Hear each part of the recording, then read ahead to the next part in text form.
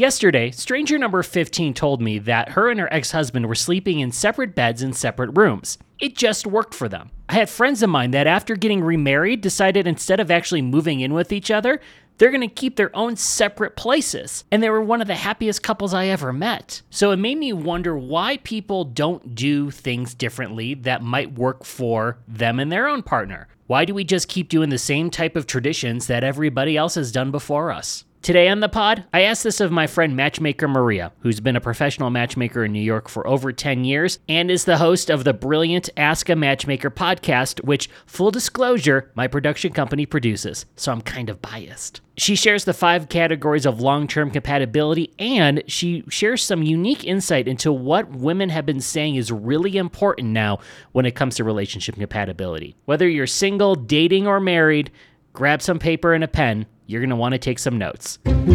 Hi, I'm Matt Hayes, and welcome to another edition of Meet a Stranger. Matchmaker Maria, welcome to Meet a Stranger. Thank you for having me. In yesterday's podcast, the woman I was talking to that went through a divorce said at the end of the conversation something that really struck me about how her and her husband at the time when they divorced slept in separate bedrooms. They both realized that they have their own sleeping habits. They like different styles of bed and all. And that made all the difference. If one was a snorer, one is not, one or the other might wake up cranky, which then affects the relationship for the rest of the day. So it made me wonder how many of these kind of traditional norms that, we were taught from our parents and our parents were taught by their parents in this traditional way of a relationship and the path you go through, that if we maybe make some changes that fit more of who we are individually, that could actually really save more relationships than we realize.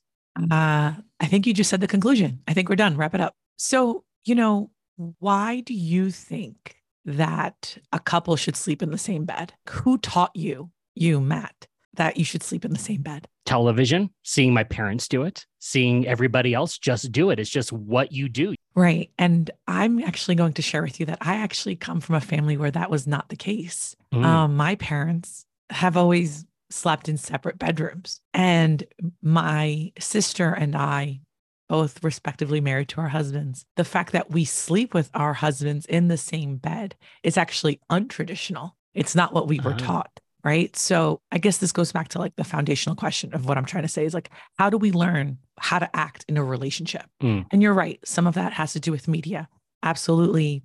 Television, movies, they certainly impact how we might operate in a relationship. And it also normalizes certain things. But at the same time, your parents, their behavior or even lack of cooperation for many families, right? Because there's a lot of families where you never even saw another parent in the house. It was just one parent sleeping alone by themselves in their room. The other parent is absent, right? Mm-hmm. So those are our first teachers of what it's like to be in a relationship. For those that were taught a certain way, then might hear a story like that or hear the story from yesterday and think, you know what, there might be some changes I can make with my spouse that would make it better. And we're not making the changes because it's not that we don't love each other. I don't want to be around you. It's I need to have more of my own space so I can give more of myself to you. How do you approach your significant other and have that type of conversation? I think long-term compatibility, it falls under 5 things, right? It falls under spiritual compatibility, intellectual compatibility, emotional compatibility, financial compatibility, and physical compatibility. And when we talk about physical compatibility, yes, some of that is about sex. Some of that is also about PDA. Some of that is about how present you are in a physical capacity. For some people, they might define that even as like their health or their active lifestyle.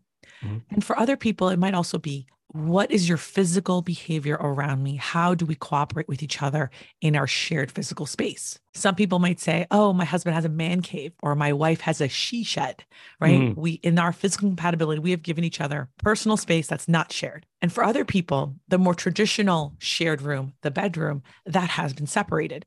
And in fact, many couples, I've come to find out, also have different apartments. There are many long-term partners that are very happy with each other who live in separate apartments.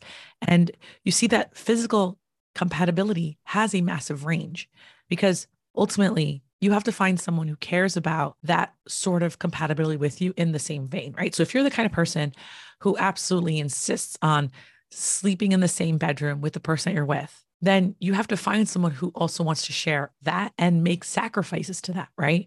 So for instance, I'm one of those people, even though I didn't grow up in a household seeing my parents, share a same bedroom, forget the bed, share the same bedroom. In growing up, I remember thinking, well, I want to share a bed with someone. And I remember I was dating someone in my early 20s who he also grew up in a house where the parents slept in separate beds. He wanted that as well. He wanted to be separate beds.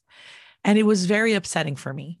I did not want that when we were together. I always wanted us to sleep together. I know I snore. My husband says I don't, but I think he's just trying to save my ego. But I know I snore.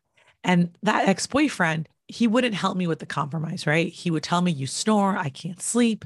Like there was no way to like remedy the situation because I can't control how I'm snoring when I'm sleeping. So I always felt this immense guilt in sleep, right? I'm keeping someone up. But then I met my husband, who also, he grew up in a house where his parents sleep together. And I don't know if he ever thought of it as being important. That's just what he's emulating, right? What you see on TV, his parents are doing. So this is normal to him. When we slept together, it was really important to him that we sleep together.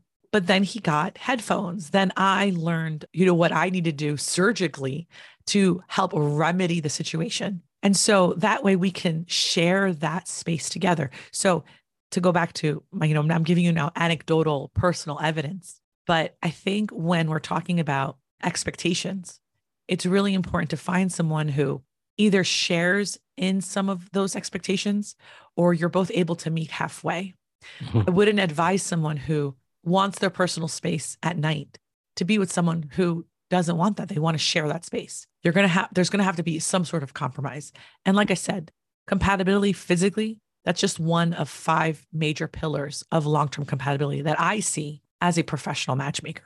You've interviewed thousands of people over your 10 plus years as a career as a professional matchmaker. Are there any of these type of things that you hear about, kind of either non-negotiables or something unique that's important to them as a boundary? Like, is there anything that you see more and more of anymore? Or is there anything that you've heard that just is very unique of what somebody would really require from a partner to find that compatibility?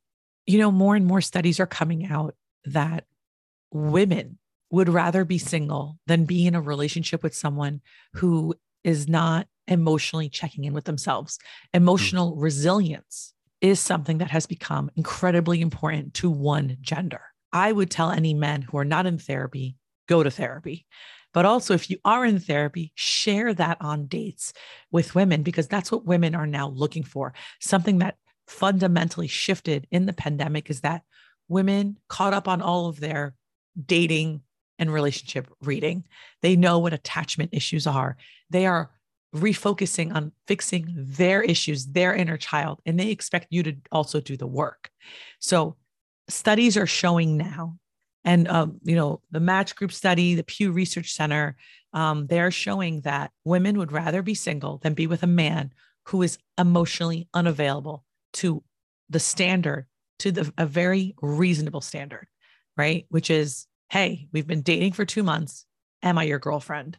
And if it's like, oh, I don't know if I believe in titles, or let's just see where this goes, she's like, all right, well, if it's not it, I'm going to move on. You're confusing me. I'm not going to maintain the situationship for what it is. I think, when you're saying like, what do you see more? I see this more. I see less post-pandemic, post-2020, let's say. I see less physical needs being asked for and more emotional needs becoming deal breakers. Matchmaker Maria, thank you. Thank you for having me. And I apologize for my voice. No, it's all good. It's all good. I love that. And I'm hoping that after that chat, you're able to take a few minutes sometime today and think about your own relationships and think about what's important to you. And to my fellow men, the more time you put into yourself, the more time you do the work to be that best authentic person you can be, the more time that you truly connect with yourself, the better you're going to be able to connect to someone in a relationship. I know it's not something that is easily discussed among men, but it's time. And honestly, the world needs it from us. Thanks again, Maria, and you can catch new episodes of the Ask a Matchmaker podcast every Tuesday.